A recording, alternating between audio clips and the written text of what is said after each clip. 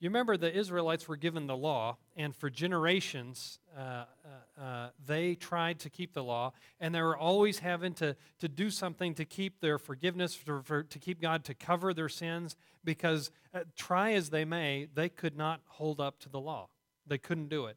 And so year after year and celebration after celebration, they would have to make a sacrifice to cover over their sins because God was waiting and people were waiting. All of mankind was waiting and hoping for something greater than what we had, than what we had in the sacrificial system. And everyone was waiting. At the same time, the Israelites had the law. Gentiles, people who were not Jewish, had no law. In fact, they were wandering around in darkness, right? That was us and the people that we have come from typically. We're wandering around in darkness. We had no light. We didn't even have the light of the law. We didn't even have God's word in those days, back before Christ came. But we're going to read a little bit this morning and from Romans about this quandary. And let me tell you what's going on in the book of Romans. In the first 3 chapters of Romans, Paul's writing, and he's making this huge argument that everyone is guilty and under the power of sin and under the power of death. And then he introduces right in the middle of it, right in the middle of Romans chapter 3, he introduces the gospel. And it's this breath of fresh air after a lot of difficulty, a lot of condemnation, really, in part of it. But the thing that's really interesting is he's going back and forth and he's arguing that the Jews and non-Jews, Gentiles and Israelites are all the same alike under God. We both stand guilty before him. And he says basically it doesn't matter if you're a Jew or you're a Gentile, you are both guilty before God in our sin.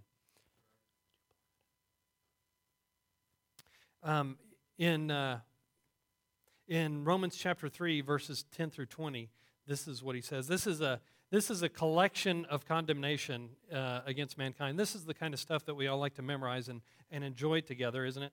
But this is basically Paul writing, just saying there's no one who deserves, no one who's righteous, no one who's in right standing before God, no one who can say that I am good. There's no one who can do that.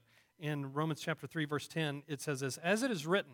And then he goes through, and let me tell you where these are from. These are from several passages in the Psalms and a passage from Isaiah where he starts to quote some of the Old Testament.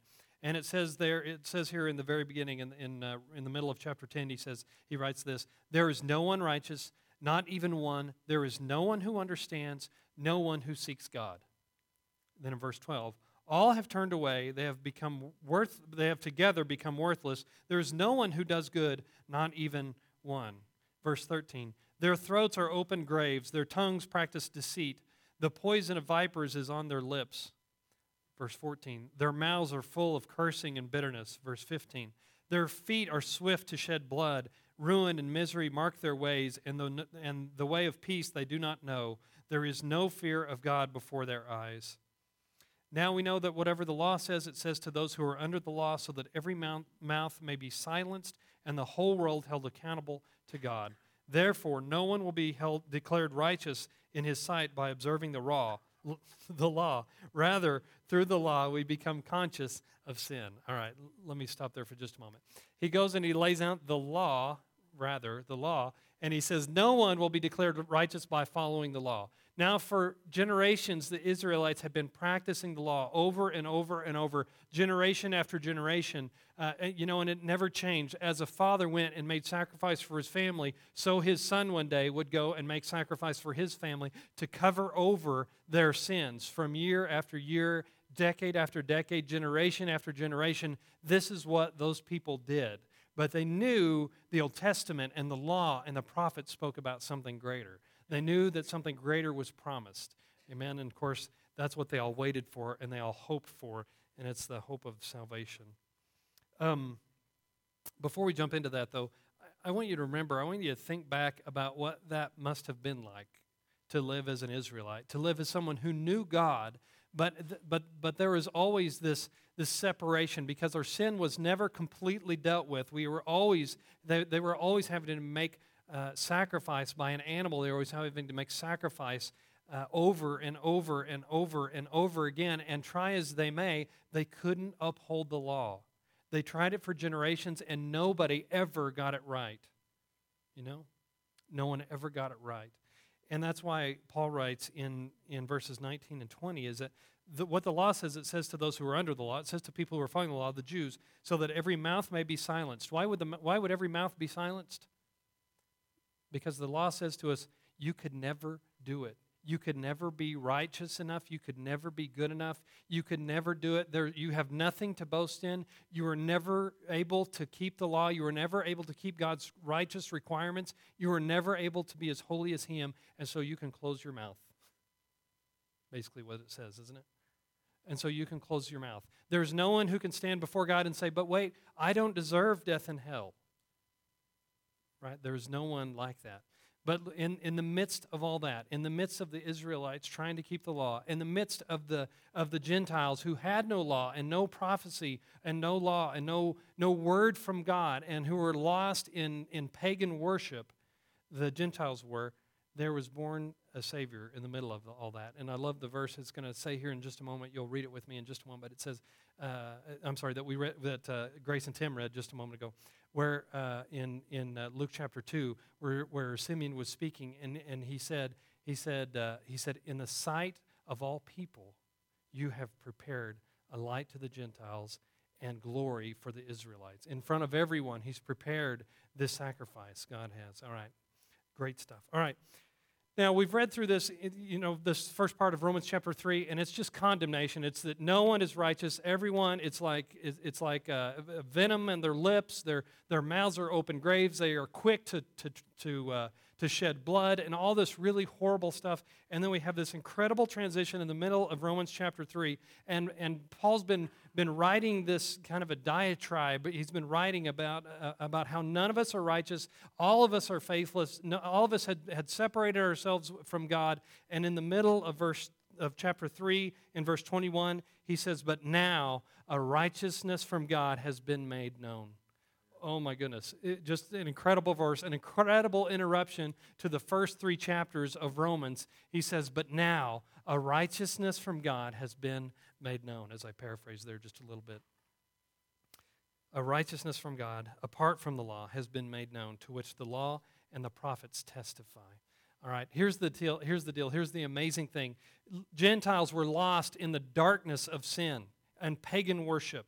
The Israels were over and over again proving that no generation could keep up with the law. Over and over they tried, and no one ever got it right. No one could ever hold up the righteous requirements of the law that God required. And in the middle of that, God gave a righteousness. God demonstrated a righteousness. God gave a righteousness apart from the law that it's now been made known. All right? This is it. This is huge. This was the event that would change all of human history. And matter of fact, we would change our calendars for this moment, this time. There is before Christ, and now there is after Christ. This is the moment, the pinnacle of history, of human history.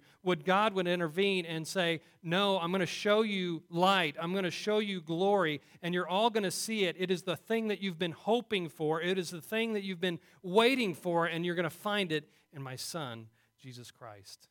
It's an amazing thing. It's an incredible thing about God's interruption of human history and fulfilling the promises He had made even all the way back to Abraham. Matter of fact, let's talk about this. He says there, now a righteousness, but now a righteousness from God, apart from the law, has been made known, to which the law and the prophets testify. I've gone through some verses with you about this just here in last month, but I want to remind you that this promised Messiah had been promised thousands of years before Jesus even came on the scene. It's spoken back in very early biblical history. I guess one thing I should say is this thought about salvation coming from God is not a new one. Matter of fact, some theologians think that the theme of the Bible is found in Jonah chapter 2, verse 9, where it says, salvation comes from the Lord, or salvation is of the Lord, right? Where it says basically, salvation and righteousness never was intended. God never intended for you to work and to be good enough and to earn it yourself. Salvation has always been, even when God gave the Old Testament law, salvation always was going to come from God. It never was to come from us. Are you with me? That's why in Jonah, in his prayer, he says, salvation is of the Lord. It is not of mankind. It's not something that we do. It's not something that we ever could do or had the ability to do. Salvation comes from the Lord. All right, and why does it say the law and the prophets testify? Back in Genesis chapter 15, verse 6, Paul's actually going to use this verse in some of his writing to talk about how righteousness comes through faith.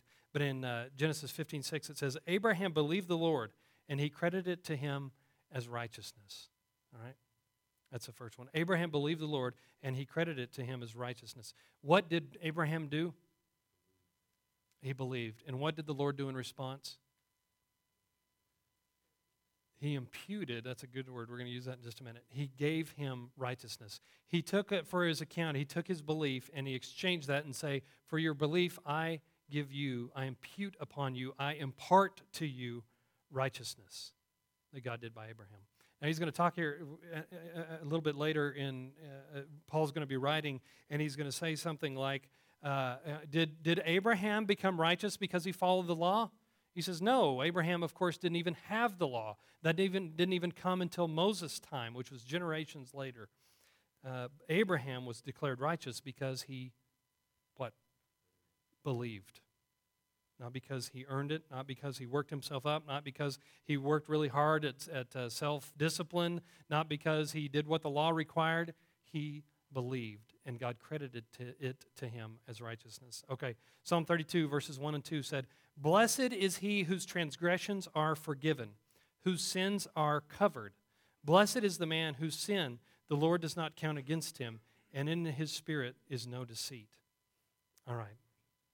Really quickly, what does that mean in Psalm chapter 32? Blessed is he whose transgressions are forgiven, whose sins are covered. All right. I think we could all agree that we are blessed, right, when we're forgiven and when our sins are covered. But here's the thing about this verse is this is not what you would think the people who under the law would write, right? Right?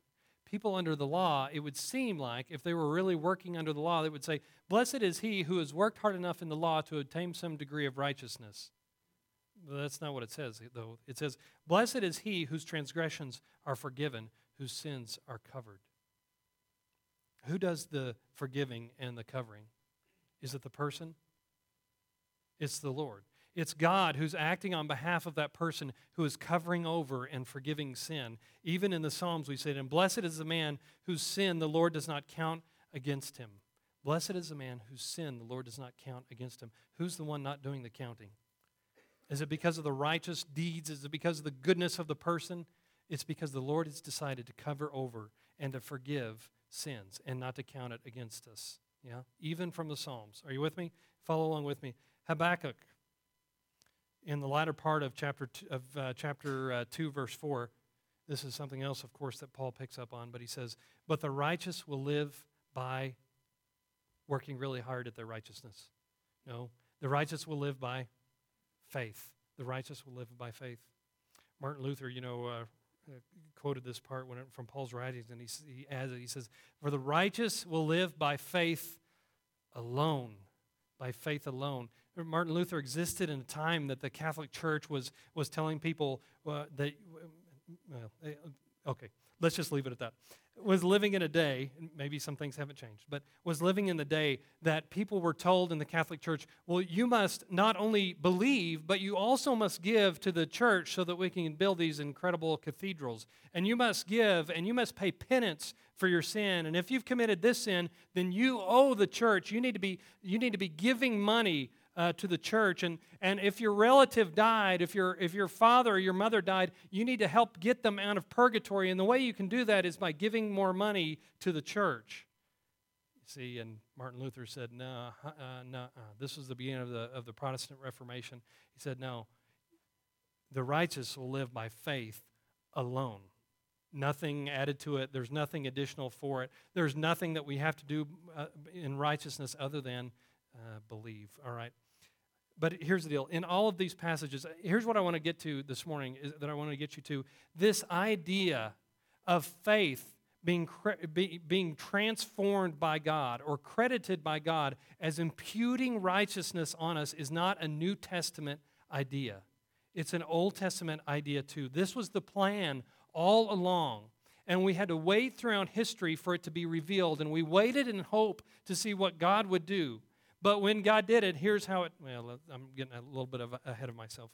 Let me ask you this. In all of these verses, from Jonah to Abraham to the psalmist to Habakkuk, the prophet, what were the people, I'm sorry, let me ask that again. Who is giving the righteousness? It's the Lord. Is it the people earning it? No. What did they do? What did Abraham do to earn righteousness? He did nothing. He only what? Believed. All right. He only believed. What did the recipients do to earn any of this? Nothing. See, you and I have received a gift through Jesus Christ that can't be earned.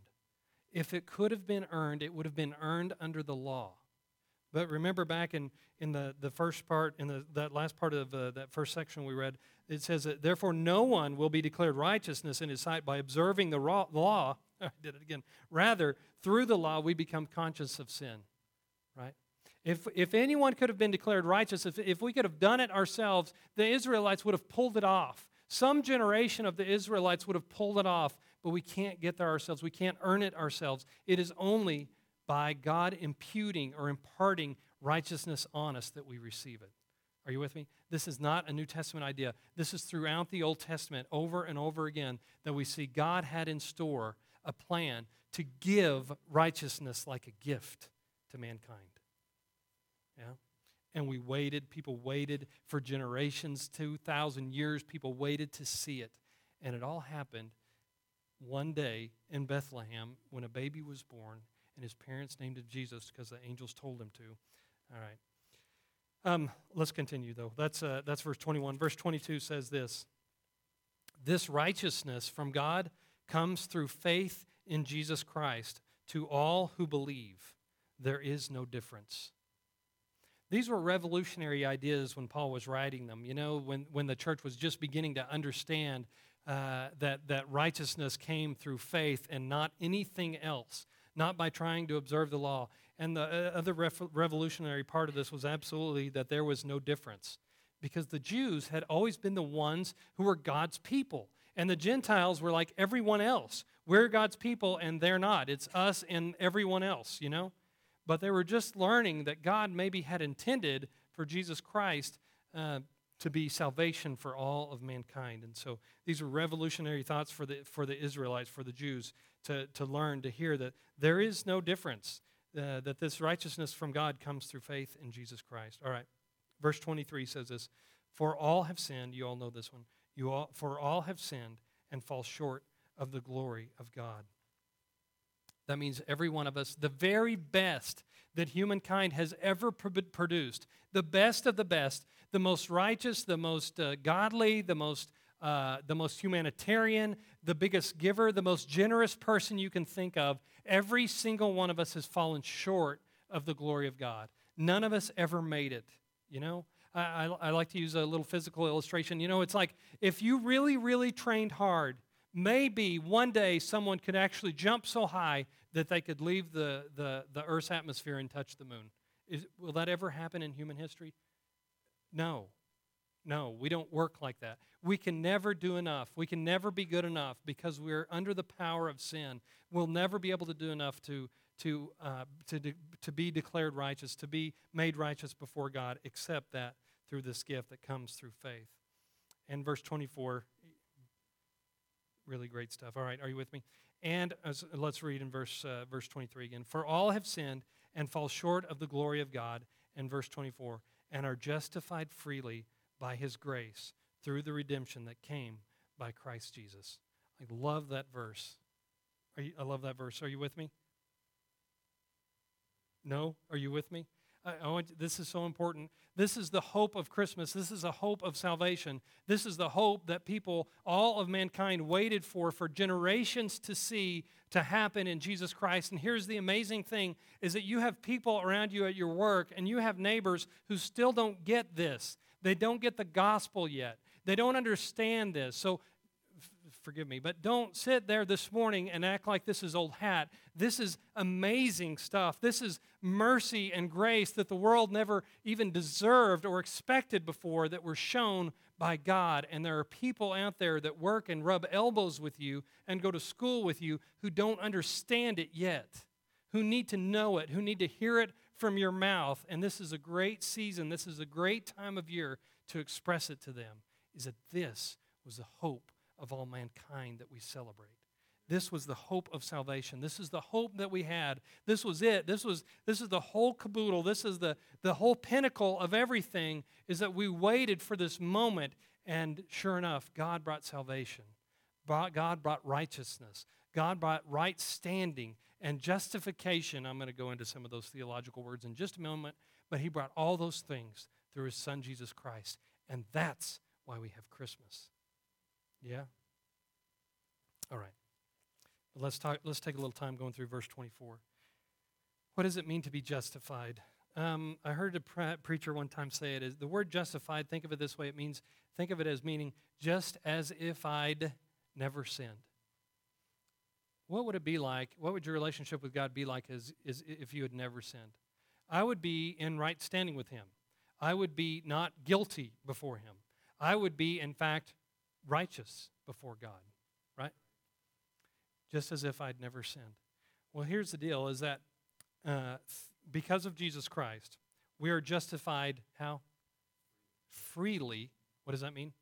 It was a gift. It was just given to you. You did nothing. You and I did nothing to earn it or to deserve it. We received this gift of hope, that we would be forgiven, that we would know salvation, that we could be in relation with God again, like they were in the garden. We could have that kind of relationship with God again because of what Jesus Christ has done. To be justified is a terminology that was used in legalese, in legal speak in that day. Let me tell you what it means. It means two things. It means first, it means not guilty, but righteous.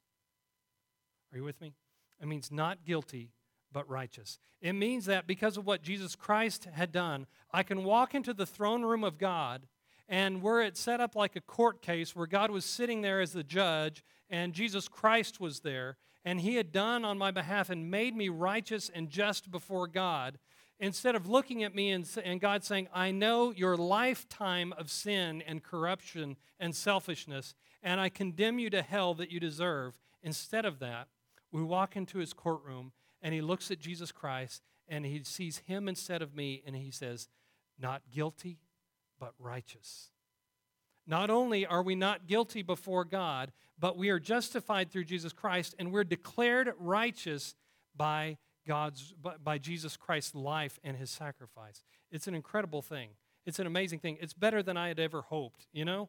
It's one thing to just have our sins forgiven, but are you with me? Is that Jesus' life is imputed on us because we believed in Jesus Christ just like Abraham believed God, and it's credited to him as righteousness, and it's credited to us as righteousness. See, righteousness came from God, and he imputes it or imparts it or covers us with it. Yeah, it's an amazing thing. It's an amazing trait, isn't it? Here, Lord, all of my sin. And he says, here, all of Jesus' righteousness. You remember the prodigal son comes home, and his father embraces him, and what's the next thing he does? He takes his robe, right, and he puts it over his son. Remember the story? He puts it over his son. He covers his son up with this robe. It's a picture of what God's righteousness is like. See, all of all the prodigal son's sin and all of his shame and all of his humiliation and all of his embarrassment is put away when the Father comes and he puts a robe around him and he covers it all.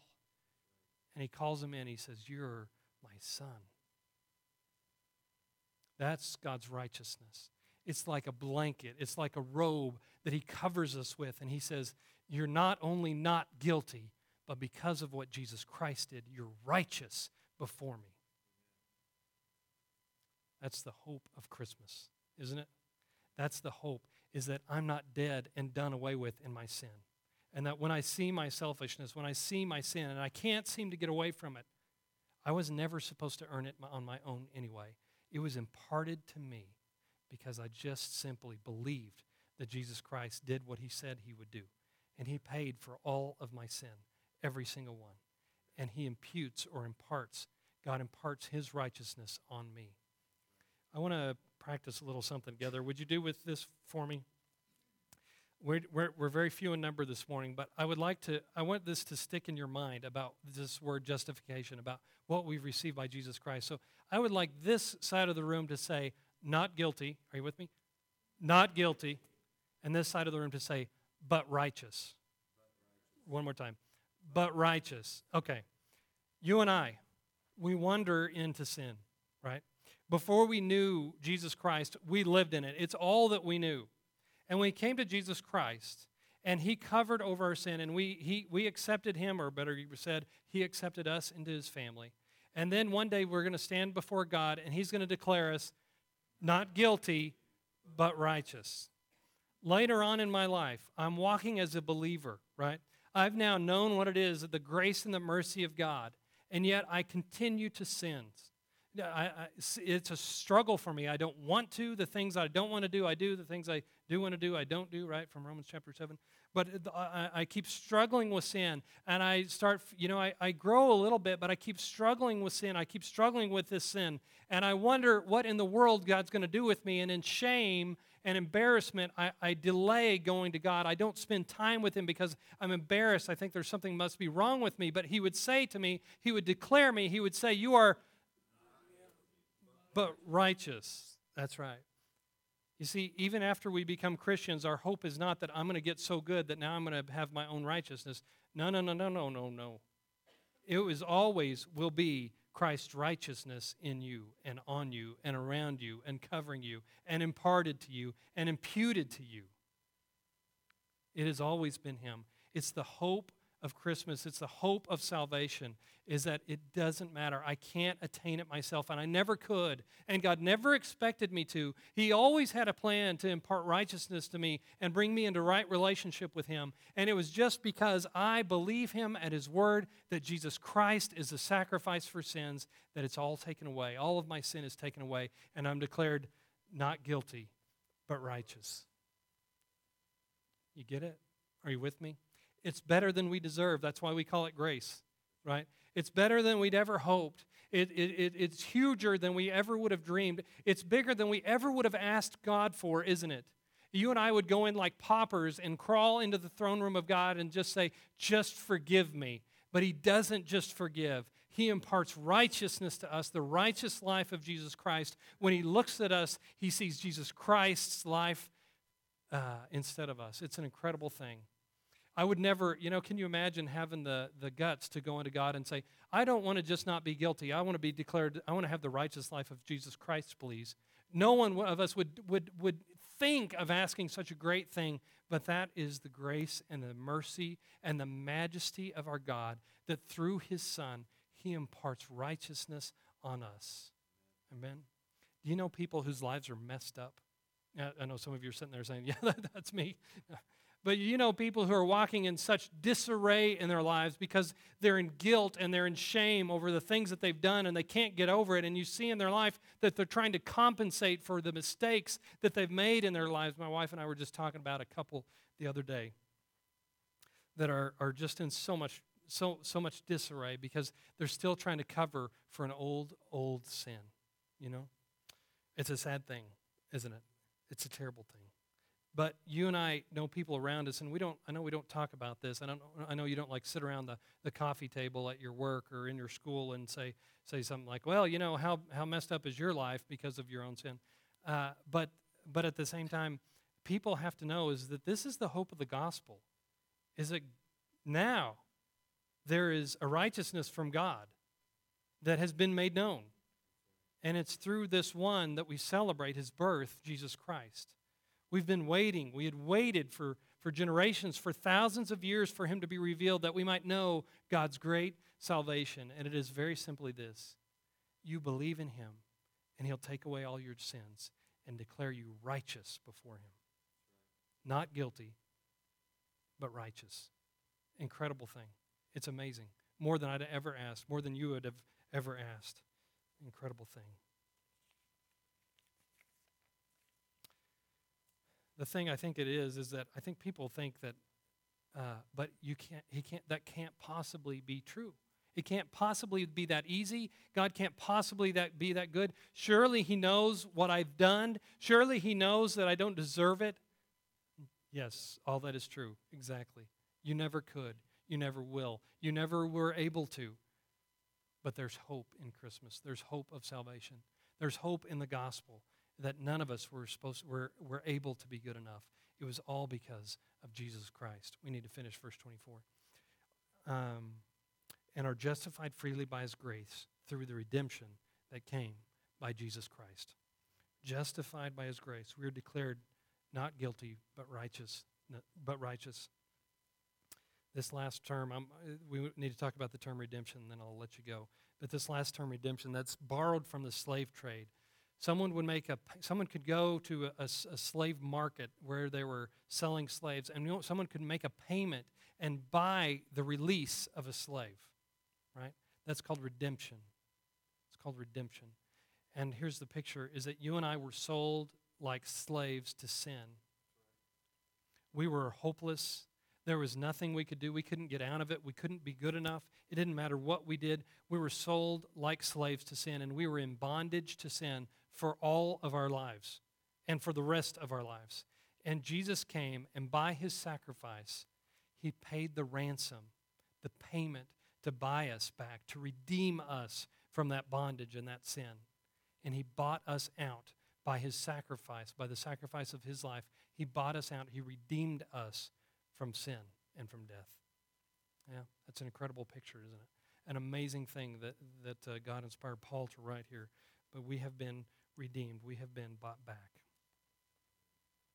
Let me say this. There are people around you who need to understand the gospel, because it is not human nature, is it? This is not what we think Christmas is about. This isn't what people outside of the gospel think that the gospel is about. They think that the gospel or Christianity is all about following a bunch of rules and trying to be good enough. But what Paul writes here is that there is no such thing as being good enough. No one can be good enough. Forget it.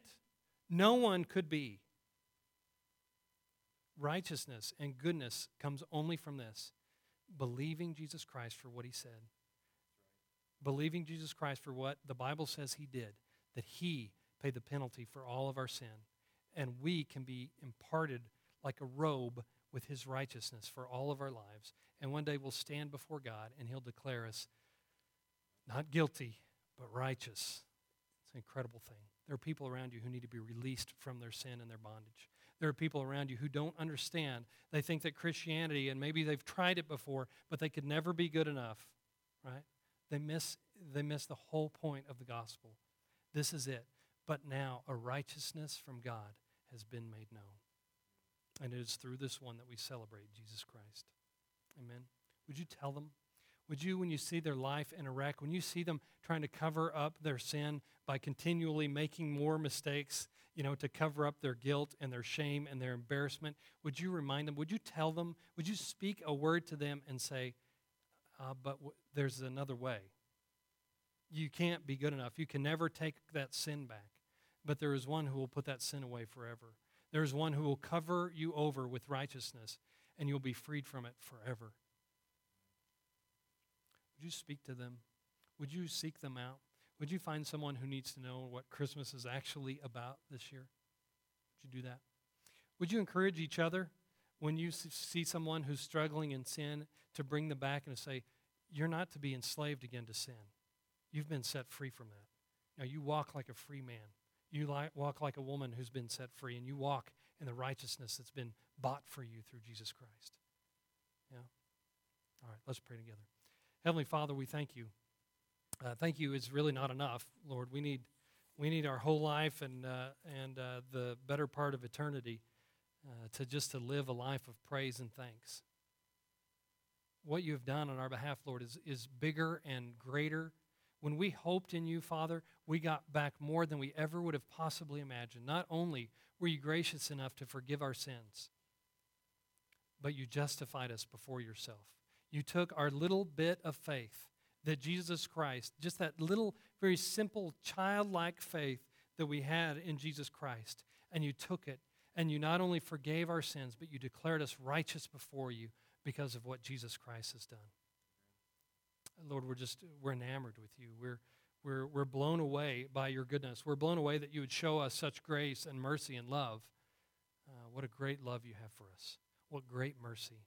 What unspeakable a goodness, Lord, you have and that you show us.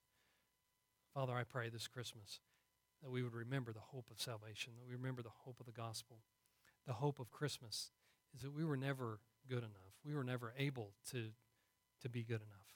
But you've made us good through Jesus Christ.